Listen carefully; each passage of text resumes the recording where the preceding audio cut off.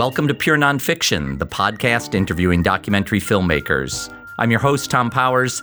This is the final episode of Season 1. We're going to take off for the rest of the summer and return with Season 2 in September at the Toronto International Film Festival. In the meantime, I hope you'll listen to past episodes you may have missed. They include interviews with filmmaking greats like Jonathan Demme, D.A. Pennebaker, and Chris Hegedus, as well as the directors behind some of this year's most talked about documentaries, Making a Murderer, Wiener, and O.J. Made in America. Today, my guest is Barbara Kopple, the two-time Oscar-winning filmmaker of Harlan County, USA, about a coal miners' strike in Kentucky, An American Dream, about a meatpackers' strike in Minnesota. Her other films include Fallen Champ, the untold story of Mike Tyson, Wild Man Blues, about Woody Allen, and Shut Up and Sing, about the Dixie Chicks. Her newest film is Miss Sharon Jones, about the soul singer who performs with the Dap Kings as she battles cancer and makes a comeback. I was honored to host the film's world premiere last year at the Toronto International Film Festival. It played as the opening night of the Doc NYC Festival, and it's coming to theaters this summer. She joins me at the School of Visual Arts in the MFA Social Documentary Program. Barbara Kopple, welcome. Thank you. It's a pleasure to be here. So, I know that your mother passed away not long ago, and I believe you were close to her. And I think lots of parents are reluctant to have their kids go into film. And I would think at the time you were doing it, it might have been even more so because there hardly were any women in directing films. So what was your mother's attitude towards you getting into film? Well, I think both my mother and my father, and I had an extraordinary childhood with a tremendous amount of love and respect. And when I was making, for example, Harlan County, USA, I would ship the film back to my father, and he would ship more film to me because we really didn't have any funding. And I remember the morning that we got machine gunned with semi-automatic carbines. And I called my parents and said, well, today I got machine gun with semi-automatic carbines. And my mother said, you come right home. I forbid you to be there another minute. And I said, only kidding, Mom. And she said, well, don't ever do that to us again. And so I never showed them an inch of the film until it was shown at the New York Film Festival. But my parents were the most amazing people. What was their background? My father lost his father when he was 13, and he was the oldest. And he went into his own business of textiles. And my mother was a homemaker. You were coming of age in a convulsive time when there was a lot of generational rebellion and a generation gap. Was that true in your family? All right. I will confess something. My father called me up and he said, because we were all very close, why don't we talk like we used to? And I said, because we don't do the same things. And he said, for example, and I said, well, you don't smoke pot. And he said, I'll try it. So I went and I found the best stuff I could possibly find. And I brought it up to my mother and father. And my mother, of course, would not smoke any of it. And my father and I started smoking it together. And we were laughing so hard because my mother said, okay, who's hungry? What can I bring you? She had researched everything about it. So anything really went with my parents. They wanted to explore. They had an incredible sense of curiosity, and I just can't tell you what wonderful people they were. So what set you out on the path to make films? Well, I went to Medfield State Hospital for a 6-month work-study program. And I was studying psychology at the time. And a lot of the people there had had lobotomies. And I knew that if I wrote something about it, nobody would ever read it. So I decided to make a little film about it. And then I knew immediately that was what I wanted to do. My professor Dr. Donahue was not happy about this at all. But I just went to New York City. What was his opposition? That I was taking the easy way out. Little did he know that I wasn't. Rarely has such a bigger misjudgment ever been made. Really. So then I came to New York City and got a job in Cinema Verite. I mean, not a job. I went to class for schooling in Cinema Verite. And there was actually classes for that. Yeah. I think the New School or the School of Visual Arts. And there was a woman sitting next to me named Angela. And Angela said, I work for these people called the Maisel Brothers, and they're looking for an intern. Would you be interested? And I said, are you kidding? It would be the most wonderful thing ever imaginable. So I never went back to the class. I got to work at the Maisels. And so where were the Maisels at that time in their career? What did you know of them? I knew that they were just incredible documentary filmmakers. I didn't know, because I worked with them. I was the human tripod for Gimme Shelter. That was my job. Stan Al Goldstein. Maisels What? Al Maisel's cameraman was standing on you to get a shot. Is that it? No. Stan Goldstein, who's a great sound recordist and had done the whole sound recording for Woodstock, 69, had Al around his shoulders. And I had on one side all the magazines for Albert and on the other side all the 1/4-inch tapes for David. And my job was to hold Stan Goldstein up so he would keep Al secure. Were you actually at the Altamont concert? No, not Altamont. That was just Madison Square Garden. I see. They didn't take me to Altamont. I mean, I was a lowly intern. And what did you learn from the Maisels? Well, the Maisels were really very giving with their material and with everything. We would all be part of their meetings every couple of weeks. And they would ask our opinions, and we would give it, and they really heard what we had to say. So I guess a whole sense of self-confidence that what I said meant something. And Albert and I stayed friends and close, up until the time he died. I spoke at his memorial, and they were just huge influences on my life. I'm curious about the environment. Was it a very male environment, or no? It was the environment. It was a very female environment. There were only Al and David Maisels and Porter Bibb who had come in for Gimme Shelter, but it was very female at that time. Did that help give you encouragement? Because I don't think that there would have been that many role models for you to look to at that time.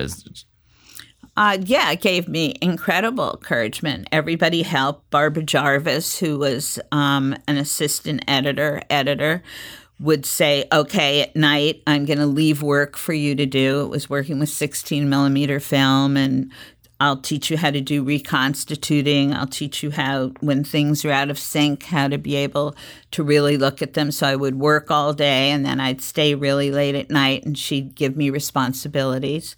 And we became such close friends. Her daughter is my goddaughter now. Everybody there was wonderful. Charlotte Zwerin, Susan Steinberg. I just lucked out and was really able to walk into a community that was very supportive. Now, what attracted you to the coal miners of Kentucky to make Harlan County? Well, I was listening to NPR, which I listen to always, and there was this guy named Arnold Miller who was wanting to run for president against a guy named W.A. Tony Boyle. And they were running for president of the United Mine Workers, yeah. And so I thought, this is really cool. I want to go down there. I want to see that. And I was able to raise, to get a loan of $12,000 from a guy named Tom Brandon. And off I went to the coal fields. I did sound recording for 17 years, and with a tiny little crew. I think there were 2 of us or 3 of us at the beginning. And when we first got down there, of course, nobody trusted us or cared about us, and they thought maybe the company had sent us. And then one day, we went down to the picket line, and it was raining, and there were no guardrails on the mountain, and our car tipped over. Another car went speeding by us, and then our car tipped over. And we all crawled out of the car, put our equipment on our backs, and walked all the way to the picket lines. And news travels fast, and so they knew that we were okay. We were invited to stay in their homes. They protected us. As you described before, there's a lot of harrowing moments of intimidation that took place during the filmmaking process. What was that like for you? Well, I was really young. I was in my early 20s, and when you think when you're in your 20s, you think you're going to live forever. You don't think about anything like that. And we were machine gunned with semi-automatic carbines. A miner was killed by a company foreman. Women took over the picket lines, and it was frightening. There was one day when everybody had their guns, and sometimes when you get scared, you feel all these weird juices in your mouth from fear. And I went up to one of the head organizers, and I said, "So you think they're going to shoot at us today?" And he said, "Yep, don't you?" And I said, "Are you scared?" And he said, "Yeah, are you?" So it was a frightening moment. But I guess if you don't take risks and you don't do things in your life, maybe you'll always be safe, but you won't learn about people and learn about situations and also put yourself to the test. When did you know that you had a film with Harlan County?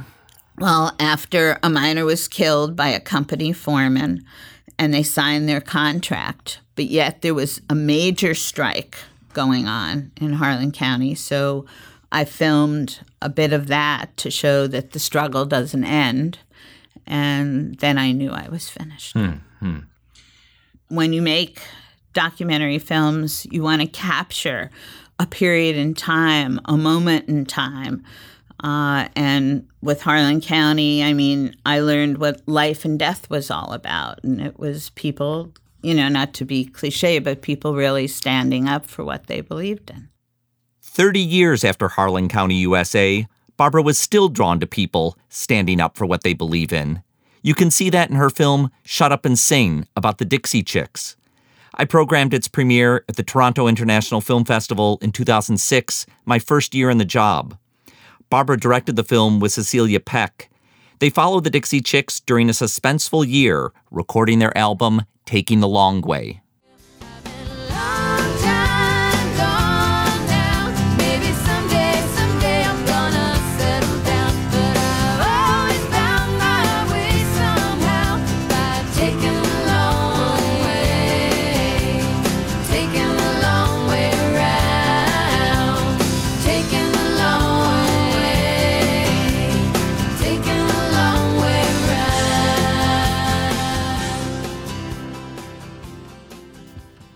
The Dixie Chicks are a trio consisting of lead singer Natalie Maines, along with the sisters Emily Robison and Marty McGuire. They were chart-topping country music stars until a London concert in March 2003, just before the Iraq War. Natalie Maines told the crowd, "We're ashamed the President of the United States is from Texas." Her words spread and sounded unpatriotic to many country music fans. There was a fierce backlash against the band, with boycotts and a torrent of hatred directed at Maines. The film Shut Up and Sing captures the Dixie Chicks in the aftermath as they set out to rebuild their audience. 3 years after the controversy, the band was still on edge as they prepared for a new tour.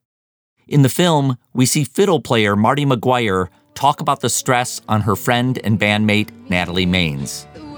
I think Natalie still feels pressure. about what's happened, even though we say over and over and over again, it was the best thing that I can tell her that and shake her all day long. It's the best thing that ever happened to me. It's the best thing that ever happened to our career. We'd never change it. You're fine. You didn't do anything.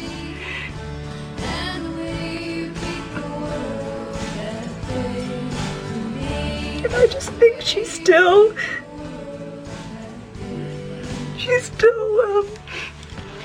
feels responsible.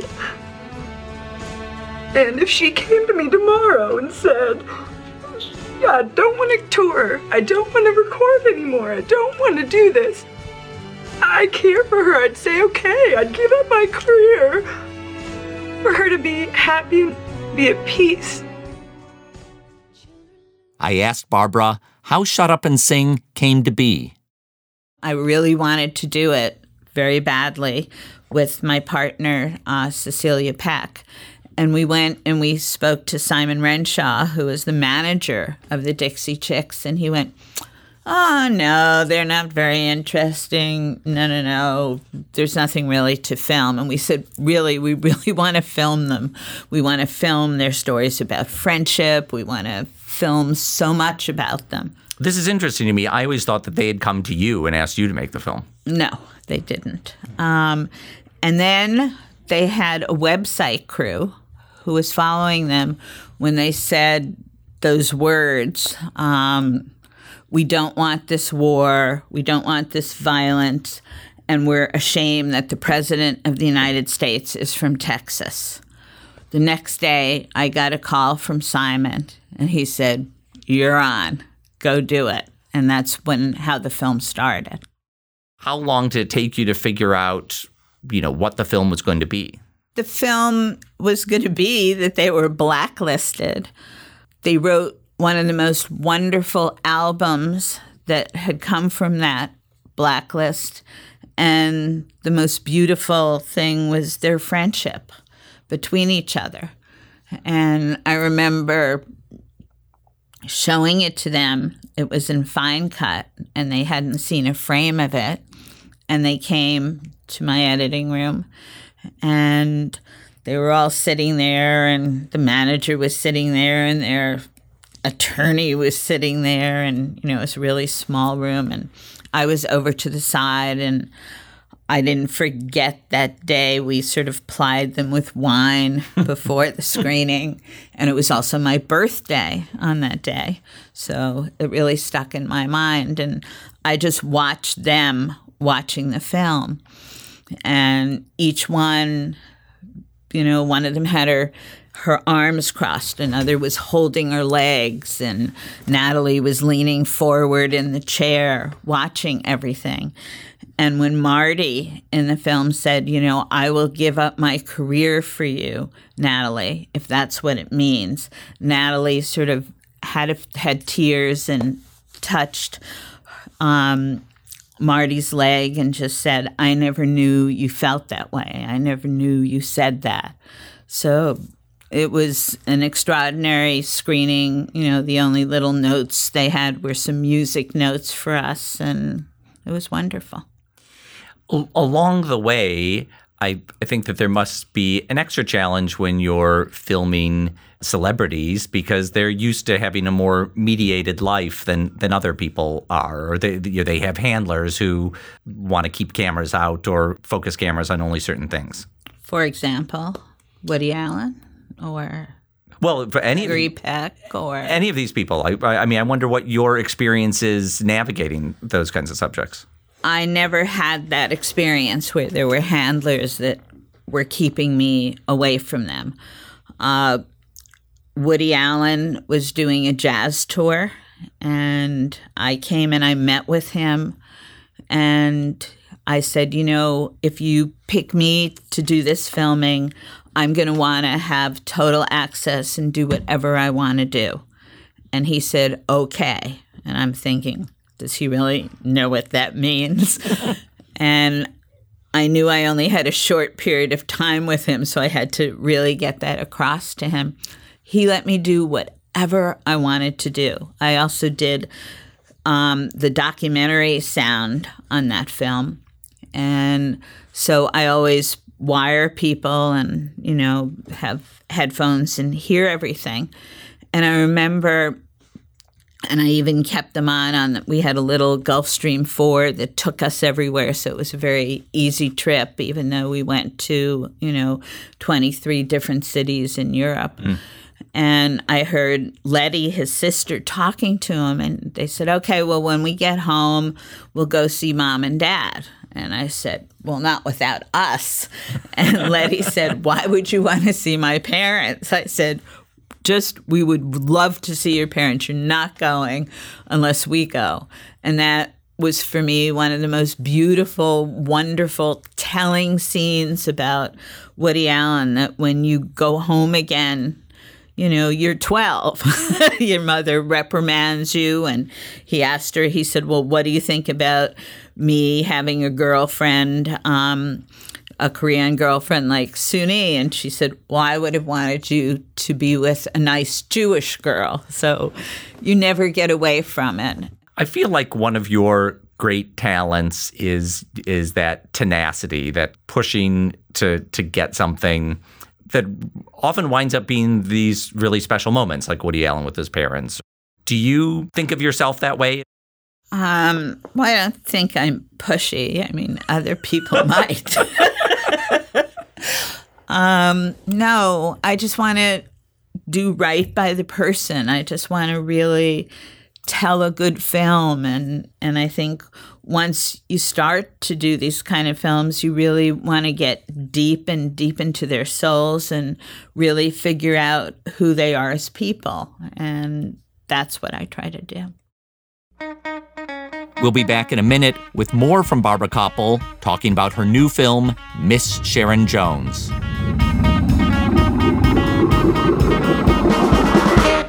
Pure Nonfiction takes a break from new episodes until September, but you can still listen to all 17 episodes of Season 1. Last month, Tom spoke to cellist Yo-Yo Ma about the film The Music of Strangers and performing without fear.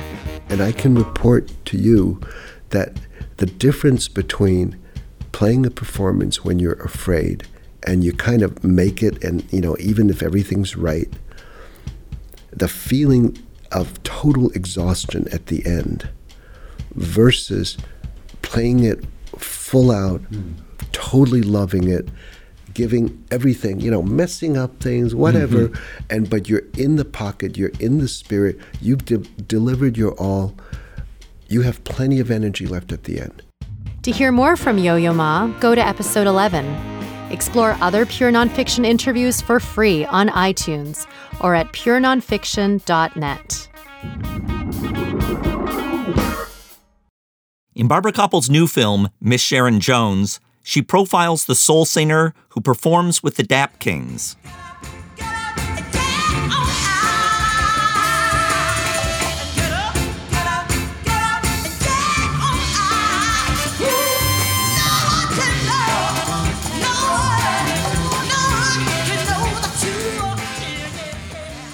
Kopple films a dramatic year in Sharon Jones's life as she's diagnosed with cancer, and the future of her band is left uncertain. Here's a clip where the Dap Kings songwriter Bosco Mann describes the pressures. I just refinanced my house, and the first couple of banks rejected me, and apparently they read about Sharon being sick and rejected the loan because they were like, well, how are you going to make money if she's sick? And I was like, Jesus Christ. I asked Barbara to describe Sharon Jones for newcomers to her music. Sharon Jones is a singer who's been singing for all her life. She used to sing gospel singing in church when she was young. She grew up in Augusta and then moved to New York when she was young, and she'd go back and forth between the two places with her mom. And she then also was a guard at Rikers Island and used to sing to the inmates. And she also was a security guard at Wells Fargo. She was told, and she wanted to make a career in soul singing. That was so important to her. But she was told that she was too old, too short, too fat, and too black to be able to do it.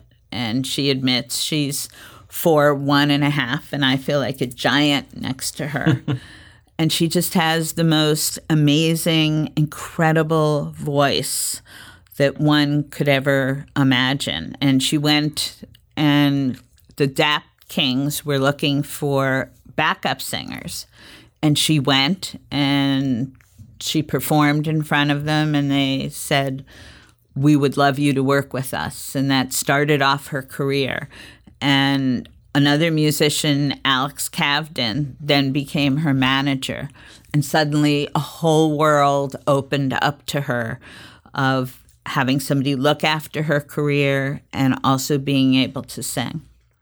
Now, if you ever see an album cover of Sharon Jones and the Dap Kings, you could mistake it for something that came out 40 years ago because they have a real retro style to the way they present themselves, and they have a real devotion to that strain of soul music that, was probably more prominent in the 1960s and 70s. Yes, that's absolutely true. Plus, Sharon's really funny. She has this great sense of humor. She works with a lot of white Jewish kids. And she said to them once, she said, how in the world can these white Jewish kids understand what soul is all about? And of course they do. And they're terrific. Now, how did you get connected to Sharon Jones? VH1 called me up, and Steve Mintz and Brad Abramson, who I'd worked with on a film called Woodstock Now and Then, about the 40th anniversary of Woodstock. And I just had a ball working with that material, and also, too, with Brad and Steve. And they called me up and asked me how I would like to do a film on Sharon Jones. Alex Cavden had gone to them and said, "I think we should do a film on Sharon Jones." And they said, "We have just the person for you." And luckily, that was me. Did you know a lot of Sharon Jones's music before then? I didn't. I knew 100 Days, 100 Nights, but not very much. Now I do. Now I sit and I sing to myself as the film shows. But the very first day of filming her, Sharon got cancer, type 2 pancreatic cancer. So this idea was hatched before anyone knew that Sharon Jones had cancer? No. They knew that she had cancer. She had already had her Whipple operation, and she was about to go and start chemo. So the film was conceived as like, let's capture this period of time. Or let's capture this woman who is a major singer and tell her story. That was more what it was. So your very first day of filming is an early scene in the film. Yeah, my very first day of filming is when Sharon Jones is having her dreads cut off and also her head shaved. And preparing for chemo and crying. And it's part of, I guess, the whole transformation of what one goes through when they're a cancer patient, step one. And it just put such a bond between us. I mean, I had never even met her, and there I was filming probably the hardest and the most intimate moment in her life. And then that same day, we went to an organization that gives you wigs, and I got to see her humor and her trying on the wigs and really not liking any of them and cracking jokes about them. So I knew that she was going to be this phenomenal character. Can you describe for me what your crew is like? My crew on films are different. We keep it very small. It's usually a camera person, now a sound person, since I'm not doing sound. And a lot of the times our producer, Dave Cassidy, comes, and we have a PA if we have to drive around a lot, and me. And I'd love for you to describe what the ballet of filming observationally is when you're in a small space like this hair salon where Sharon Jones is getting her hair cut. It's not that big a space. And here you've got you, a camera person, a sound person. Right. And also, too, because I did sound for so long, I'm wearing a Comtex. So I'm seeing and hearing everything that the sound person is. So I know exactly what's happening all the time. And I don't always do observational. I mean, I interview, or if I see something happening, I pull the camera person, to be able to film it. But we're very quiet. We really like for the characters who we're filming to forget that we're there.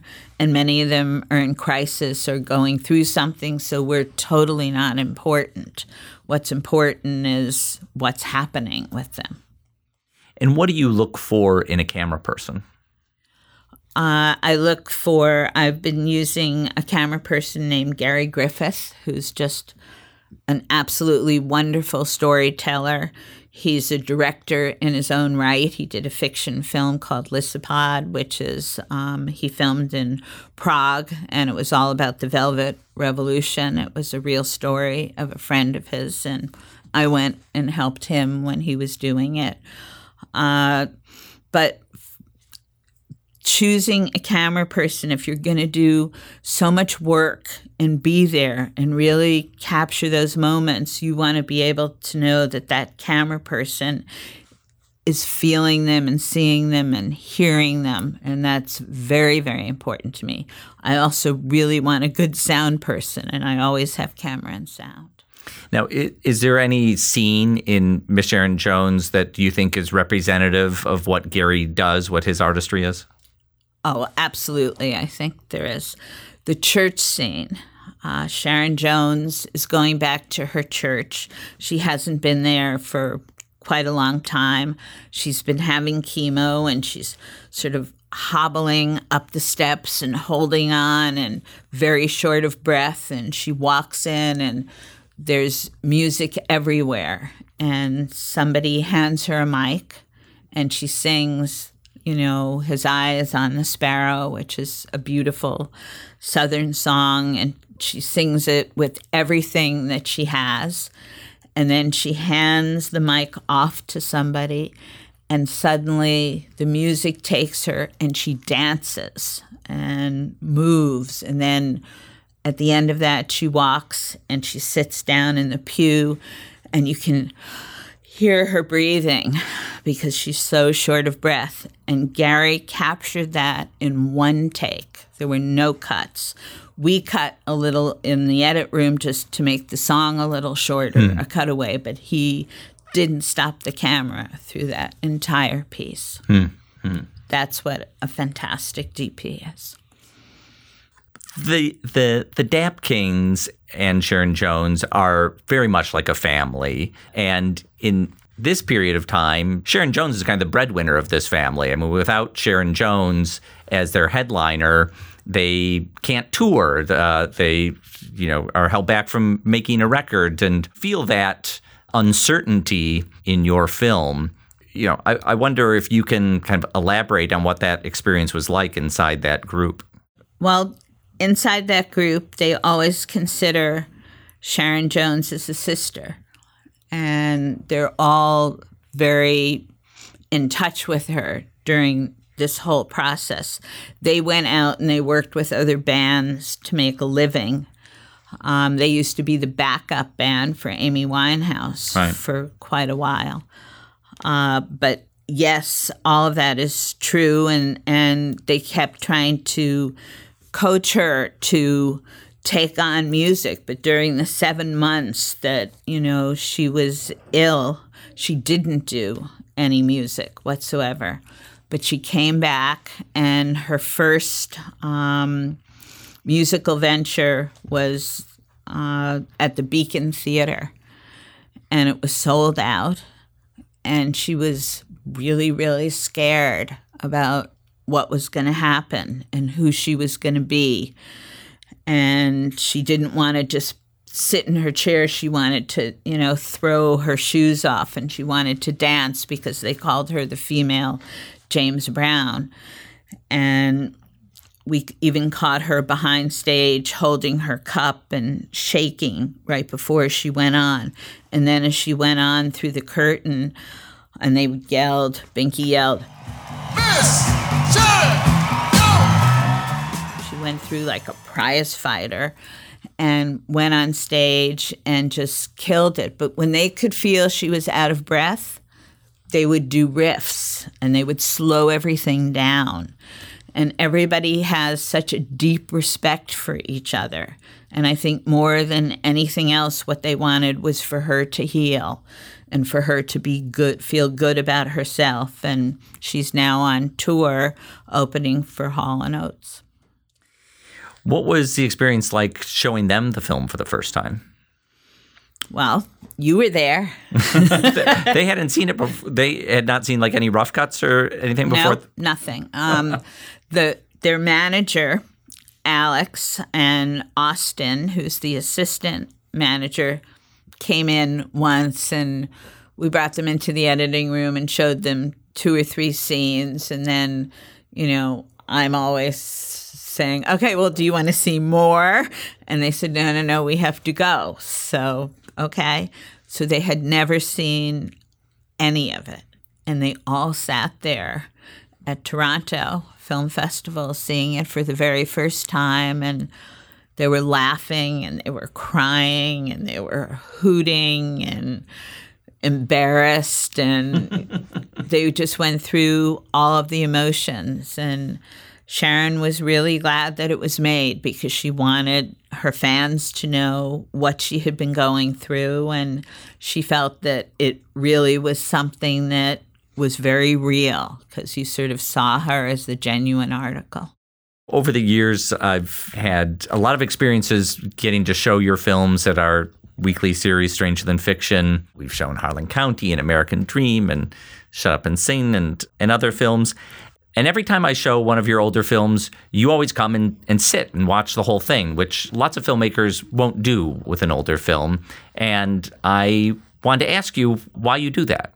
I love to sit in the audience and watch the film. It also reminds me of all the different moments that I had while making it. But more than anything is that being with an audience and watching where they laugh and watching, their moods or they go, or whatever they do, it just fortifies me. It reinforces why I'm doing these films, and it's extremely meaningful to me. So I don't want to miss anything. I want to be in there and feel that human experience of people watching the film.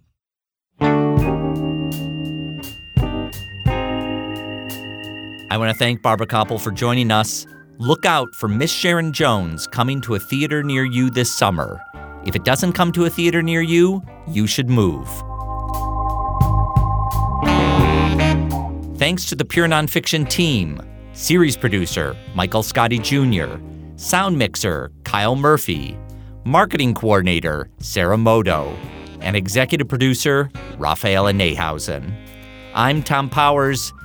This is a wrap on Season 1 of Pure Nonfiction. If you like what you've been hearing, the best way to support us is to subscribe on iTunes. And please spread the word to your friends. We'll be back in September.